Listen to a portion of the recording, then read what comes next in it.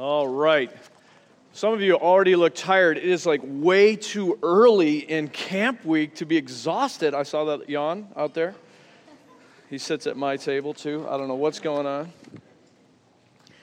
So I thought, a good preacher always gives you one thing to remember. If you get this and you fall asleep, you still got the main point. How's that?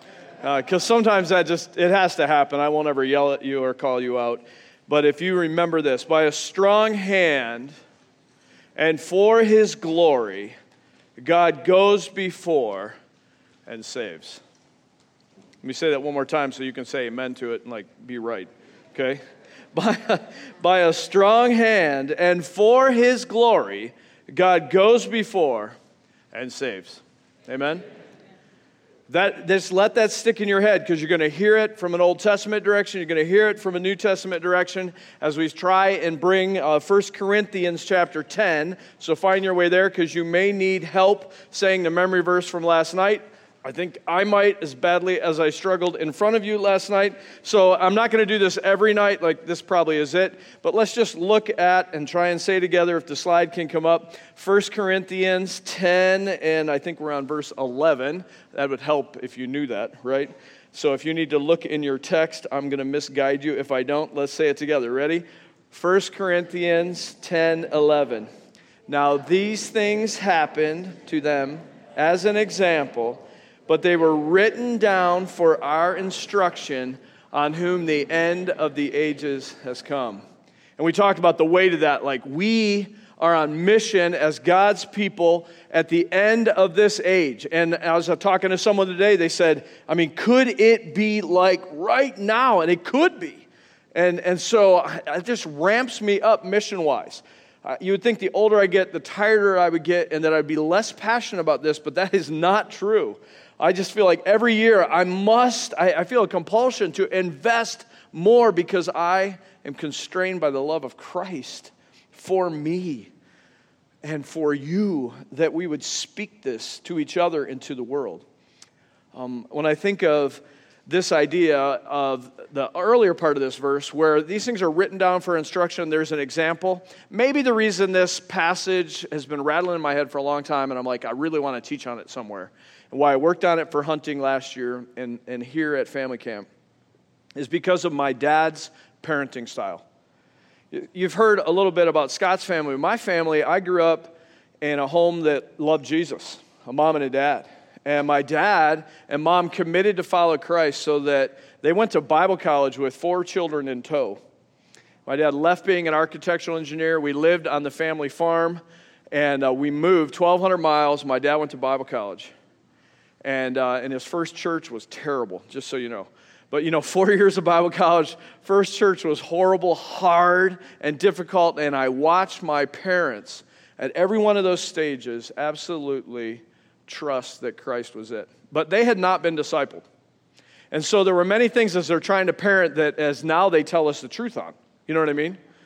And we thought they were just really spiritual. So I would come to my dad. This even happened when I was a teenager. My dad's already a pastor now. And I'd come to him and say, Dad, what do I do? Because I'm one of these hyper kids that talks really fast. What do I do about this problem at school? And all this stuff. And my dad would say, that's very interesting. Every good dad knows he's buying time. But he said, that's very interesting. I just have a little assignment for you. I want you to go find some character in the Bible that experienced a similar type struggle. I'm like, oh, it's genius. And I would do that over and over. I'd go and find an example. I'd bring it back to him. I said, don't you think this relates? And by then my dad had figured out what kind of answer to give me. He confessed this years later. He goes, I would give you that assignment. I just had no idea what to tell you. But my dad was so very right. Isn't the Spirit of God awesome that when we as parents don't know what to do, God fills in the gaps over and over and over. My dad was absolutely being biblical. He was saying, let the Old Testament be that example for you. And sometimes I came back with cockamamie ideas. He corrected them. I misappropriated who Israel is and all this stuff. And he had to correct my theology a number of times. But he taught me to seek in God's Word. He taught me that every part of it is written for our instruction as example, and I need to think and learn how to apply that to life.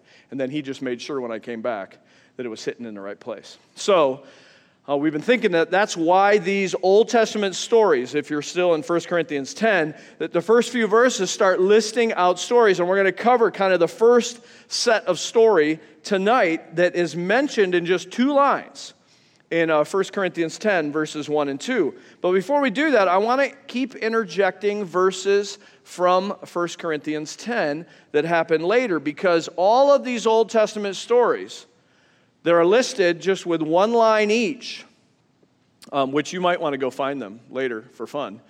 Figure out which story where, what part of the Bible, and we'll get to them as we go this week. But these stories that are written down for our learning as an example, so that we do not desire evil like they desired evil, as it says in verse 6, but they're written down so that we would understand that the God of those stories, and when I say story, I'm not saying that it's made up, by the way. It's just recounting what actually happened.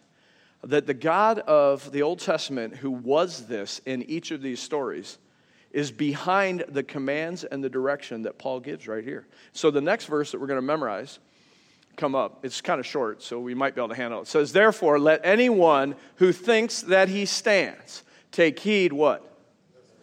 "Lest he fall." Let me tell you, every one of the stories in the Old Testament that we're going to crack this week, there are people that are falling with grave consequence. And that truth that falling creates often very grave consequence is still true today. And he says, take heed, like pay attention. Why?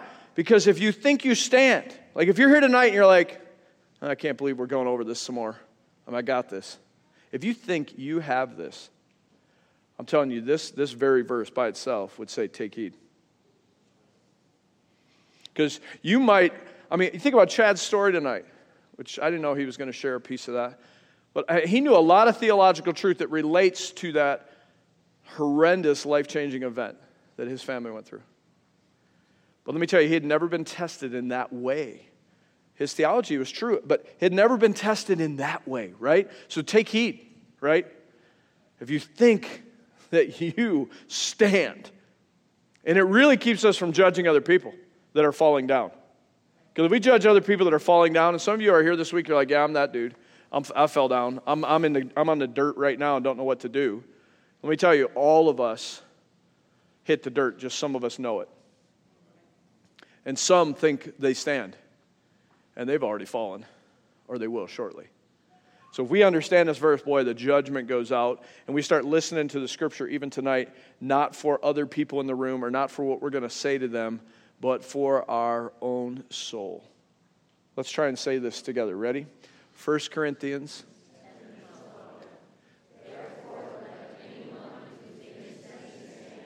Take heed lest he fall. Let's just do one of these, Noah.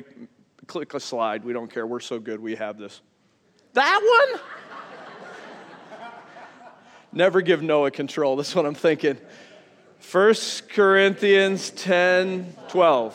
Therefore, let anyone who thinks that he stands take heed lest he fall. All right. Now, it would be unfair for me to teach this Old Testament passage that is listed in 1 Corinthians 10, 1 and 2 without telling you it also applies not just to that verse, but look at verse 13. It says, no temptation has overtaken you that is not common to man. God is faithful, and he will not let you be tempted beyond what your ability. But with the temptation, he will provide the way of escape that you may be able to endure it. Therefore, my beloved, flee from idolatry. These Old Testament passages, each one we'll study, is for verse 12, 13, 14. And so be thinking pieces of all those, and by the end of the week, maybe we'll be good at thinking those together. Remember, as we study, well, let me take you. So 1 Corinthians 10, 1 and 2, here's the story. He says, for I do not want you to be unaware, brothers, that our fathers were all under the cloud, and all passed through the sea, and all were baptized into Moses in the cloud and in the sea. Now, if you're listening carefully, there were two words that were repeated. What were the two words? Cloud and... Very good. So the Old Testament passage, guess what two words are going to be repeated? Very good. Now we can listen to them in a moment when we get to that Old Testament passage. One last thing before I read. Remember, we're working on 2 questions as we listen to the Old Testament. And the 2 questions, first one is, how might I relate to the characters in the story?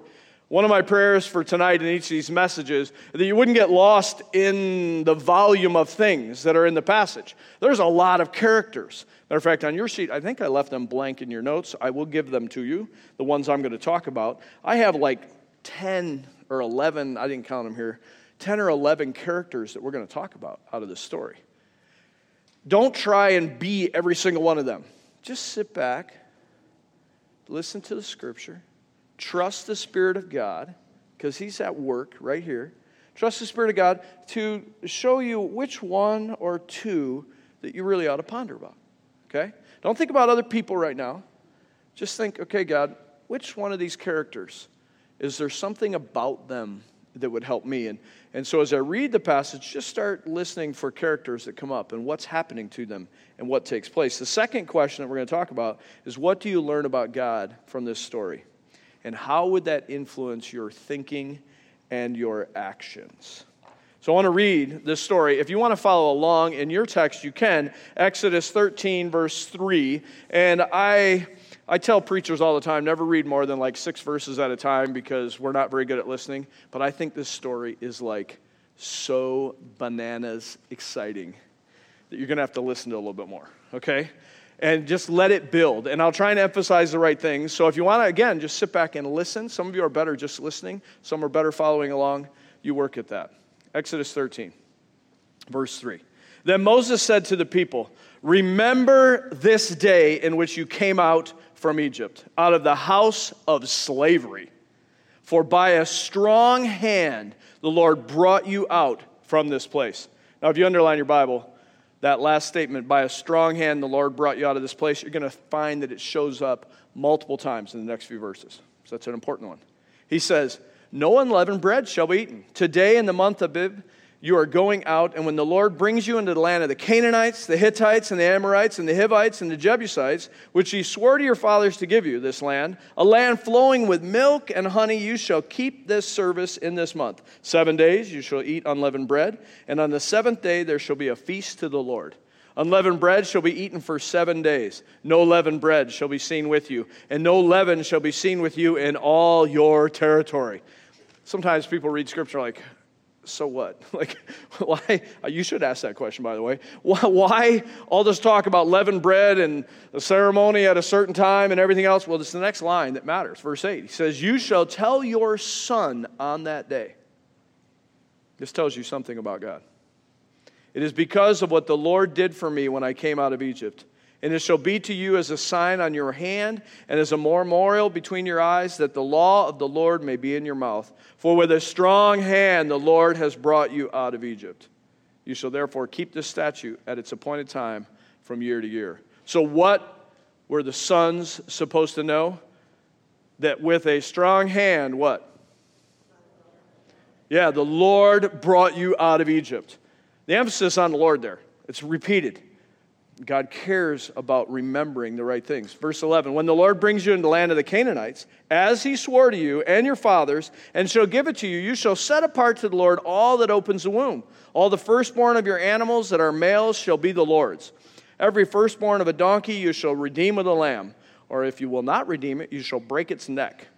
Every firstborn of man among your sons shall you redeem. And when in time to come your son asks you, what does this mean? You shall say to him, by a strong hand the Lord brought us out of Egypt from the house of slavery. Now, I don't know about what kind of business plan some of you wrote for your business. We're in Iowa, there's a lot of farmers. This looks like a very flawed business plan, just so you know. I mean, why would you take the firstborn and I either have to offer something from the other part of the herd or break its neck? I mean, it's a loss is a loss is a loss. And I mean, can you imagine a young son who's hoping to inherit the family fortune? He has to be going, what are you doing? Father, it's a perfectly good donkey. You know, I mean, can you imagine if your dad bought a brand new pickup? And he comes home and he goes, son, this is the first pickup I've ever had. Brand new. So beautiful, isn't it? Yeah. We got two choices, son. We can give it to the preacher. This is a good story, isn't it? No, I'm just that would be a misappropriation of the Old Testament. Give it to the preacher, or let's just take a sledgehammer to it. And your son would be like, okay, like, I like Corvettes, not pickup trucks, your son might say, but that seems ludicrous, Father. Give it to me, I'll sell it, buy something else, you know? Like, he would think, that is terrible. And it would create a conversation, don't you think? It would create a conversation. And in that conversation, the dad should say, by a strong hand.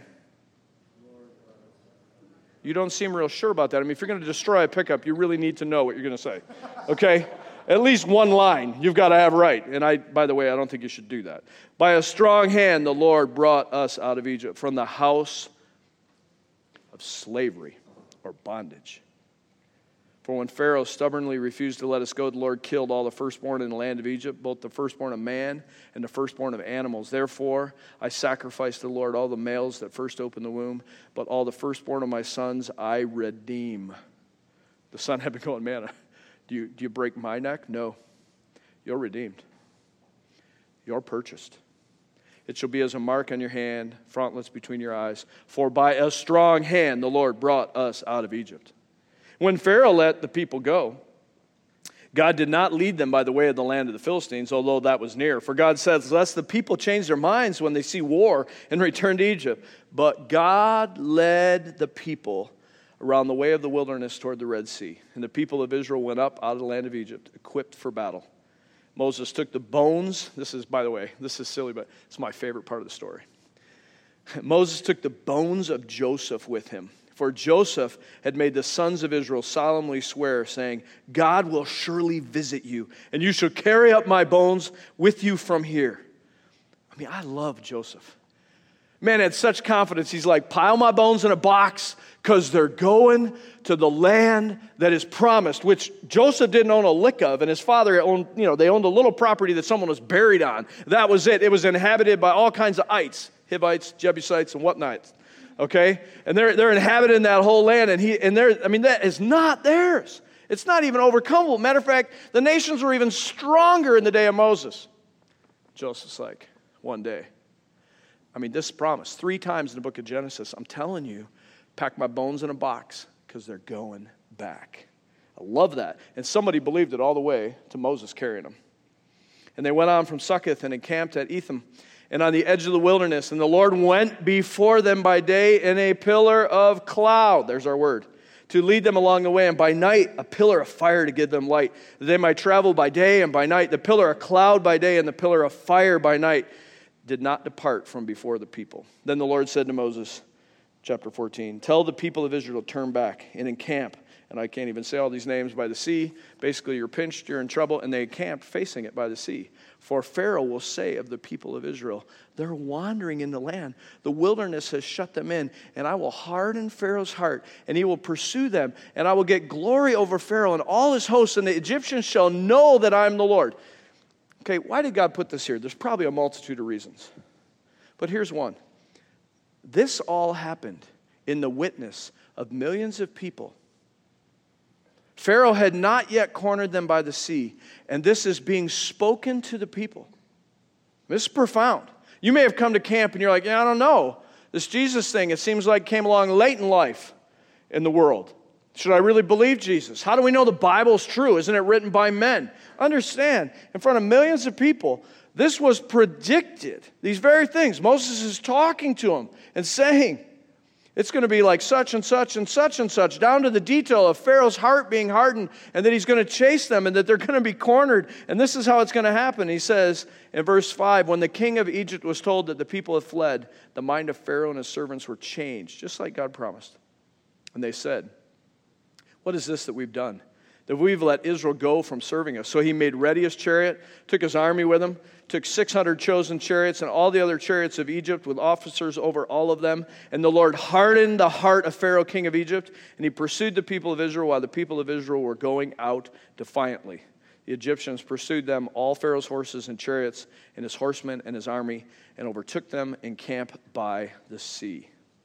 When Pharaoh drew near, verse 10, the people of Israel lifted up their eyes, and behold, the Egyptians were marching after them, and they feared greatly.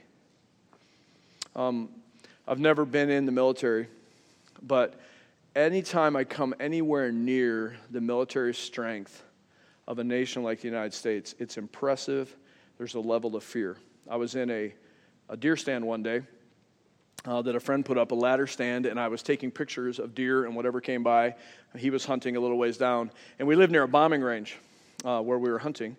And I'm just sitting there, and all of a sudden, there is an F-16 flying just above the treetop that I'm in.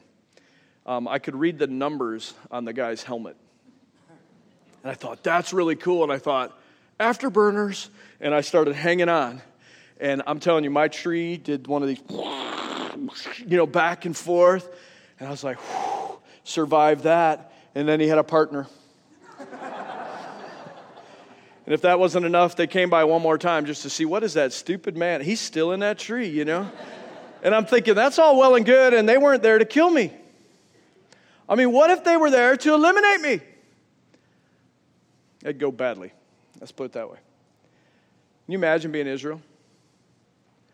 Though there are millions of people, I mean, every modern-day tank of that day is bearing down on them. Not just Pharaoh's personal part of that arsenal, but all of his other allies within the nation that are at his disposal, they are screaming down behind them. And God, in the cloud, creates a barrier. The people are afraid. And Moses, look at Moses. They said to Moses, let's start with their cry. In verse 11, they said to Moses, is it because there are no graves in Egypt that you've taken us away to die in the wilderness? What have you done to us, bringing us out into Egypt, or out of Egypt? Because they had seen these chariots roll by. They knew what the dust looked like, right? They see it coming, they're like, we know what that is. Like, we are dead meat. They said, is not this what we said to you in Egypt? Leave us alone that we may serve the Egyptians. Their life was bondage and horrible.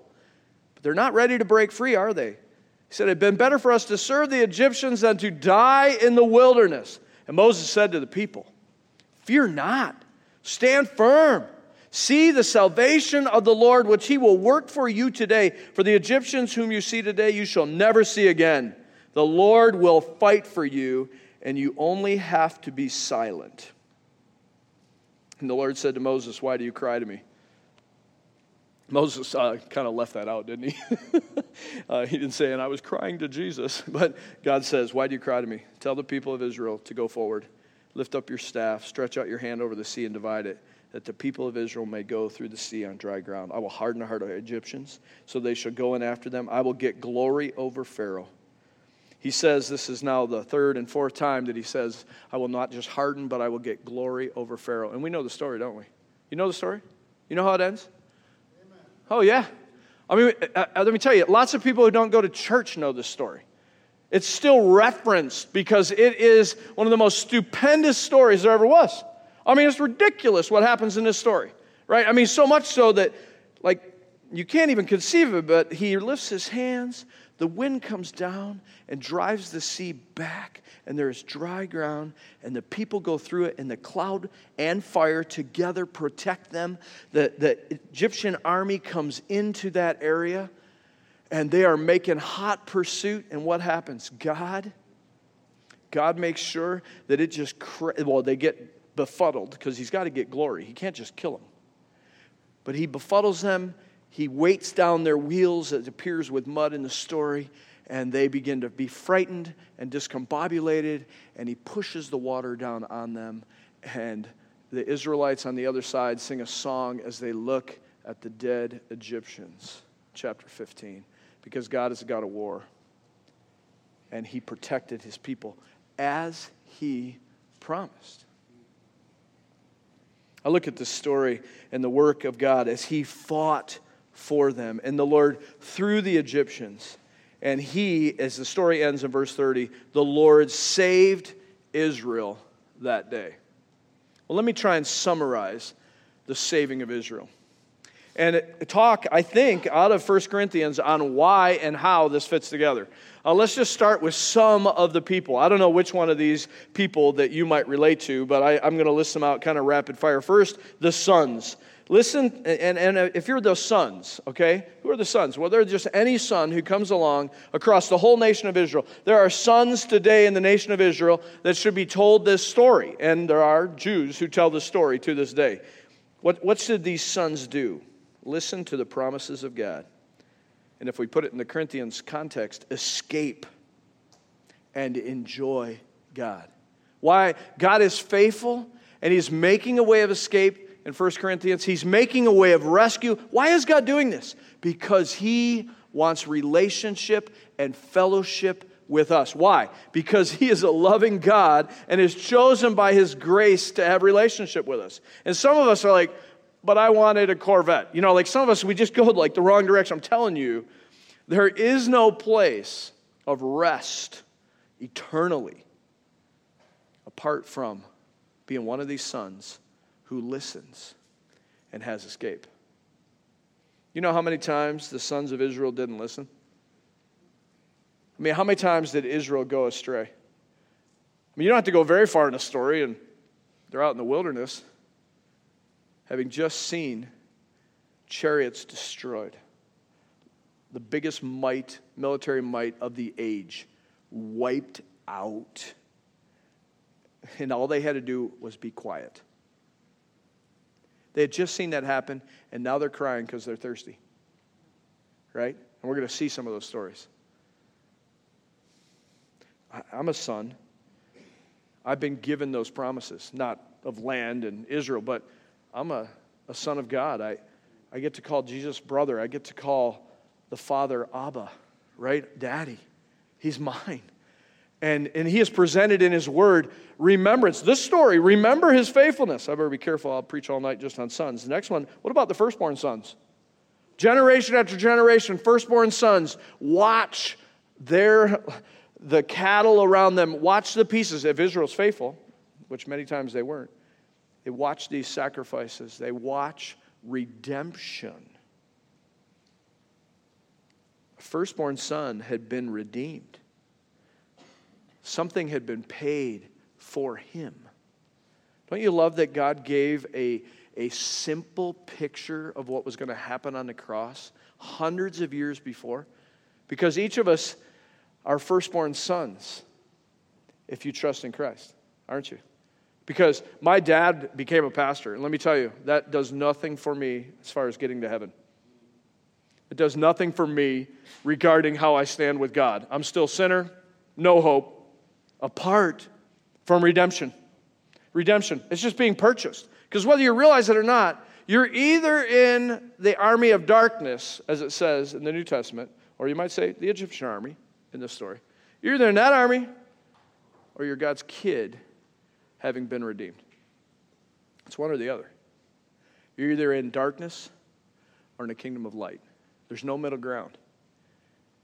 Let me ask you, just right now, are you a firstborn? Are you?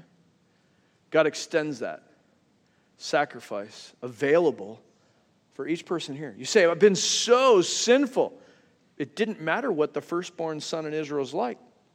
If the sacrifice was made, they're redeemed. Let me tell you, the sacrifice has been made. In a New Testament context, all you have to do is accept that sacrifice, that it was made for you. Perfect sacrifice.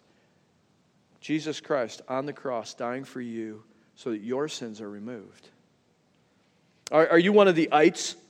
That sounds terrible. But you know, I've had many unsaved people who do not yet trust Jesus. They look at me and say, it is so unfair that God gave that nation, that landmass to Israel. I mean, these other nations were already there. How is that right? Let me tell you how that is right. Beyond the fact that God's in charge, you can do whatever you want. But God's not capricious.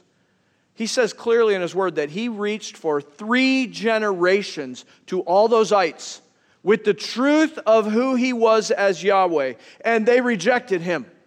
3 generations. He kept calling out to them, say, even down to when the nation goes in, He continued to give escape, and there were a few. that had that kind of escape. So let me tell you, it's just. And there may be application for that in the fact that God is a judge that cannot be stopped. And you might take heed, you who think you stand, lest you fall. Because there are many big, proud men and women who appear to stand on earth with no need of God. Do never mistake the patience of God for him thinking you are something or that he does not exist. There will be a day where you will bend the knee. It says it clearly in Scripture, both Old and New Testament. Because he is judge. And to ignore him as the one who has provided redemption is the most caustic, blasphemous sin we can do. Pharaoh. I mean, he's mighty. I read the news sometimes just because it's good to hear the crassness of all the leaders of the world and how big they think they are, how they understand all this stuff, and they plan to do all these things. And to just remember, Pharaoh had no idea. And God said, I'm going to humble him. I'm going to make sure that I get glory. And when you tell the story of the nation of Israel escaping, I mean, Pharaoh's almost never talked about it. And if he is, he's the loser. Just so we're clear. And many people tell the story who don't even believe in Jesus because it's historically true and it's laid down. Pharaoh, he's humbled by the almighty king who controls all. The Egyptian firstborn soldiers and people, they resist God's plan and their desire of evil. It's futile what they want to do. Moses, think about Moses here. He's really good in this story, isn't he? He did cry out to God in a little correction, and I almost as I read it, I think Moses could have had them escape by any means he wanted. Do you realize that? Because God said, why are you crying to me? Moses had already told the people, you're going to be delivered by God, just be quiet, God's going to do it. So Moses theoretically could have taken his own speech and just been quiet.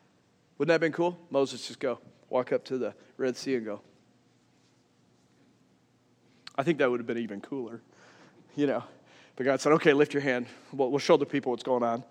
But I mean, God gave him instruction after he cried. He didn't have to. He'd already told that God was going to do this. He literally could have just stood there. But God told him what to do. He did it. Great obedience. And he trusted God. And God did something it's just beyond understanding. Joseph, I already talked about him.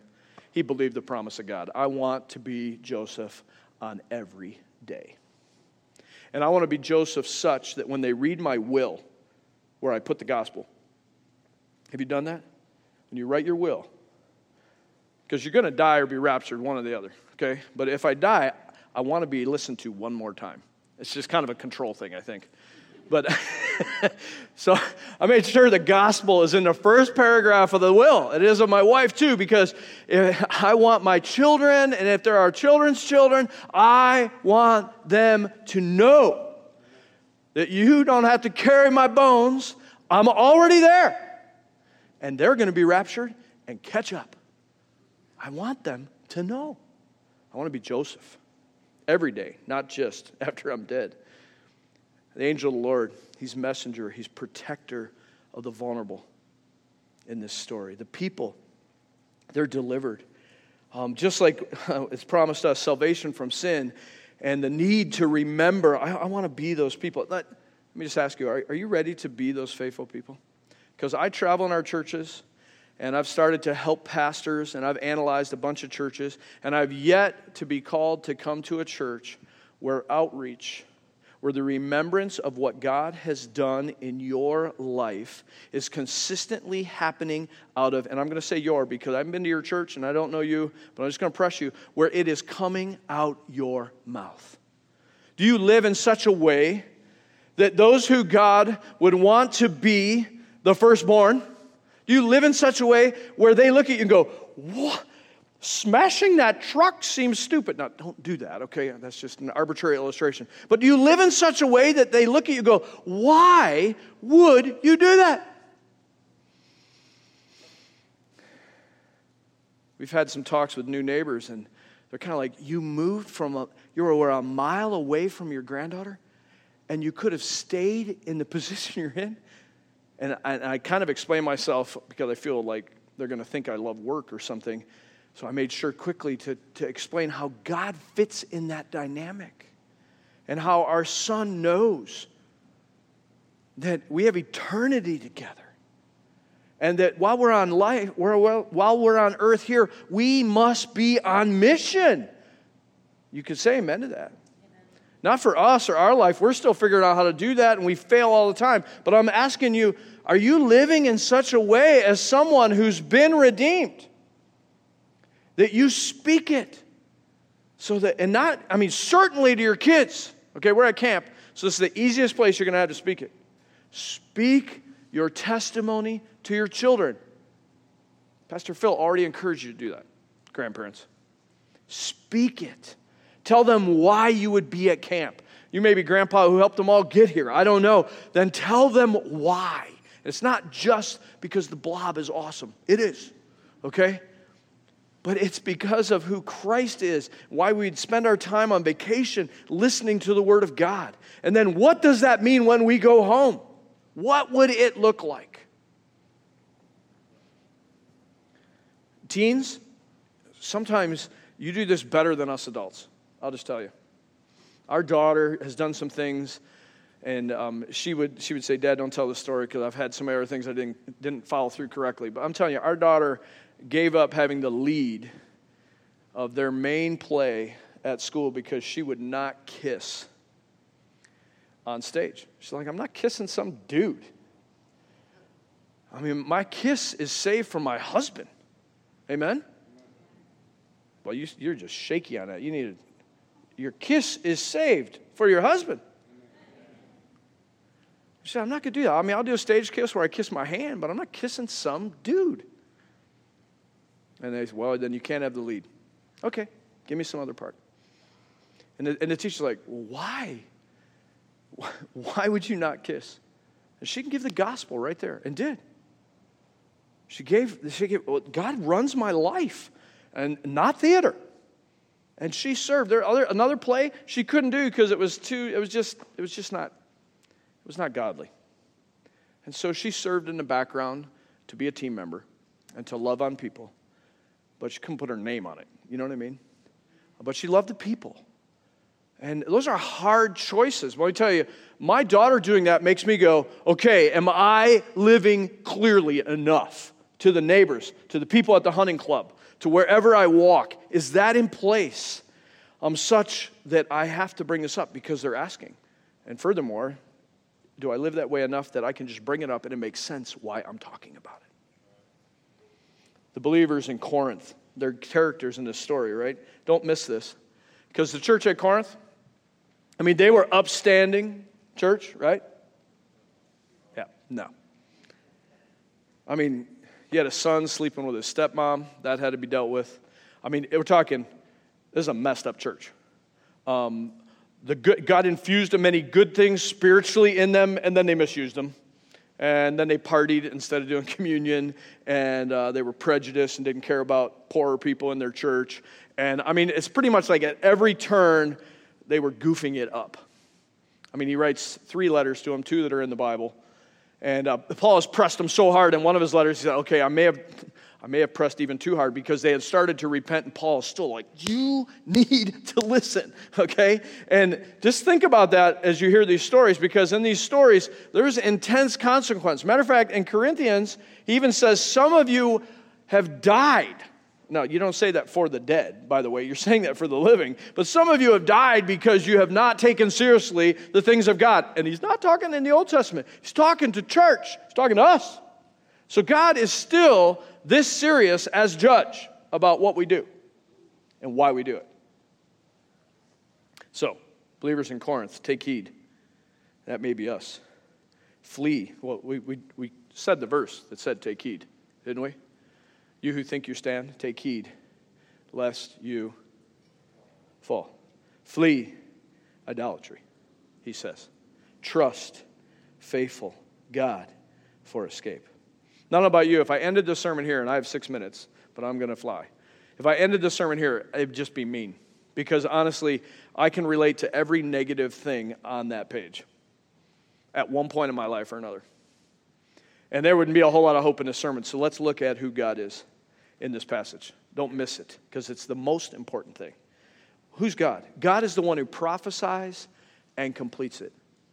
God didn't just have somebody stand up and say, okay, this is what you need to believe, some charismatic leader, follow that leader. No, God said, this is how it's going to take place. Earlier in the Pentateuch, he'd said, I'm going to give you land. I'm going to give you seed. In other words, you're going to be a multitude of people. And he said a bunch of other things in promise. And he's just slowly carrying it out. It's said ahead of time in everyone's hearing, and then God carries it out. Now, let me tell you, I don't care what you believe tonight, you have to do something with that. If you came in here and said, I don't know if I believe any of this, well, let me tell you, then you need to start looking. You got to decide. Because if God said, I'm going to do this, and then over here, many, many years later, he does, and in the middle, Joseph says, yeah, put me in a box because it's going to happen, and it does. I mean, that's not contrived. Besides, this event is clearly recorded in Egyptian history, okay? So, there's no mistaking that it happened. People who don't even believe in Jesus quote this event, allude to it. Why? Because it is historical fact. You have to do something with that. And then you must ask yourself, why is it written this way? Well, it's written this way because God loves you.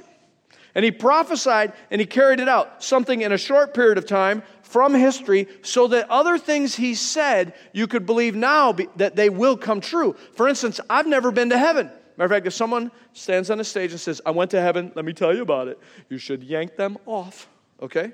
That's not how it works. But let me tell you, I know I'm going to heaven. Because God has promised based on his work. And he has proven this, and I could talk all night, literally, how he's proven this through history and laid it down ahead of time and carried it out. One snippet at a time, and then some of it spoken, and we're still waiting. And let me tell you, I know it's going to happen. You got to do something with that. And there is no other belief structure on earth like this that lays it down, carries it out across time periods. I mean, no other nation has returned to its land multiple times, having been ejected. Okay? Having had each one promised, and the return promised, and it come true. You'd think Satan would stand up and stop it, or some nation or some glitch in history would have stopped it. There's no stopping what God promises. He's going to carry it out. God, too, that's his power, but then the second thing, God was with them. This people who lived in Egypt, you realize the nation of Israel came out of Egypt, most of them didn't believe in Yahweh. Okay, they didn't believe in the Lord. They were there. Moses is talking. They knew they had history of this guy Joseph, but they were living in a culture that did not believe in God, that believed in all kinds of gods, and there's a muddled, confused, and so God brings them out and gloriously is with them and protects them and teaches them and guides them. God was with them. He was so with them, he, as promised, took them out of slavery and gave them freedom. God, third thing, God gives a way of escape in this story of ridiculous proportions by a strong hand. And let me tell you what it does for me. I step back and I go, there is no one that God can't redeem. You need to think that. There is no one that God can't save. We have watched people from every type of sin, every type of background. I mean, you just name it. Almost every single one of my deacons at one time had been drunks at an earlier time in their life as adults. And God said, you're mine. And he redeemed them, and they believed, and their life changed, and there was a long pattern of that. And then God said, you will be part of leading my church. Isn't that beautiful? That's beautiful. Because God is with us. Let me tell you, he makes a way of escape. You may be in just wreckage that you think has no way out. I'm here to tell you, there's a way of escape. You may say, nobody knows how twisted up I am. There is a way of escape. You say, my mind doesn't even work right. One of our counselors at our former church, She pretty much gets up every day and believes that somebody's trying to kill her. Her first thought of the day, it was because of a lot of cocaine usage earlier in her life. Her brain doesn't track right. But the Word of God and the testimony of the Holy Spirit every day pulls her into line, and she walks and she helps people. And she lives faithfully with her husband. And she is balanced. Why? Because there is a way of escape. I mean, there's no way your escape is harder than what he did for the nation of Israel, to a people who didn't even know him yet. And he gave them a stupendous, ridiculous way of escape. God desires remembrance and multiplication. You are supposed to tell the story of your redemption. You're supposed to tell the story of Christ's work on the cross, and it should come out of your mouth constantly. I think you should be bugged to death if you haven't told the story of the gospel in some way every week to someone. Even if it's just to rehearse it with another believer, because we need to be reminded how precious this is. We need to preach it at our soul every single day. Why? So that it multiplies. Do you think they told their son so their son could go, "Oh, that's nice, but I'm going to worship Buddha"?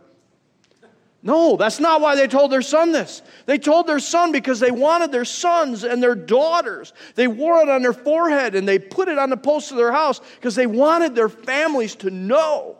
And then David clearly tells us, along with Isaiah, that they were supposed to do that as a nation so that every nation would know and sing to God. That's what God wants. He loves remembrance. Did he give anything to the church to help us with the remembrance? Yeah. He gave us communion, the Lord's Supper, so that we would do this with our children and before the world. God patiently deals with those who desire evil. I love this. If this wasn't true, I'd have been dead and sacrificed by God, having no hope. Because I sinned right out of the gate as soon as I knew what sin was. But God was patient with me, as he's been patient with you. So patient that you are sitting here today hearing the way of escape. Amen? I mean, that's patience. Think about what you've done. I think about what I've done. He met me, redeemed me, saved me at 5 years old. And so my sin is way worse than those of you who have yet to believe, just so you know. Because I've known God since I was 5. So almost all of my sin is done while I know God, who lives within me. That is way worse than sinning when you don't know him. So let me tell you, I don't look down on you. I just look to Jesus and remember, he is patient for those who do evil, and he redeems. Last thing, God, the master communicator, pre-teaches redemption and rescue by a Savior. He taught it so we could see it. I mean, how can I see my sins be washed out of me? I can't. You don't see that, okay? Some people say, Jesus saved me. I just felt so different. That's not in the Bible. You might feel different. It wouldn't be wrong, actually. If you were thinking right about your redemption, you would feel differently. But sometimes we just understand and believe how God has redeemed us. And I don't know that there's necessarily always cataclysmic feeling. The Bible doesn't talk about that. But what the Bible tells us is that God took the Israelites out of Egypt. He showed a picture of what redemption is. He showed a picture of redemption, the donkey dying, so that they would remember that there's a cost and a price, and it got them ready so that when Christ died on the cross, like, that's our redemption. That's what puts me into God's family. That's what makes me right and holy before God, is Jesus Christ. He put that in front of us. I look at you tonight, and I've said already too many things, so I want to simplify it like this. Hopefully you've taken notes. Simplify it like this. Which character did God nudge you on? You may not have even written down clearly what it was about, but you know which character it is. Which one relates to where you're stepping right now? And maybe you're walking right down a path, as Pastor Phil's teaching us, or maybe you're needing correction. Maybe you're having some training tonight. I don't care what stage. I'm just asking you, which character is God speaking to you? And then lastly, this screen, which one of these things must you really hold to? Chad, if you'd come. And he's going to play through the song we ended with earlier. And while he's playing that, I want you to identify which character which one of these, leave this on the screen if you could, Noah, for a minute. And while he's playing, I want you to talk to someone else in your row. Because you need to engage with this. It'd be a waste of time to come and just kind of, just to someone else in your row. Tell them which character you're thinking about. You don't have to tell them why. Just tell them which character. And tell them which one of the things about God do you want to resonate in your mind. Which one do you need to be gripping? Okay? And just before you do that, I just say, if you're here tonight and you do not know what this redemption is, you do not know how it is that you could be a son of God, a daughter of Jesus Christ. If you don't know what that means, I'm just asking you, please talk to us. We want to be able to share that with you. So talk to your neighbor, and then when Chad has you sing, you can sing. Go ahead.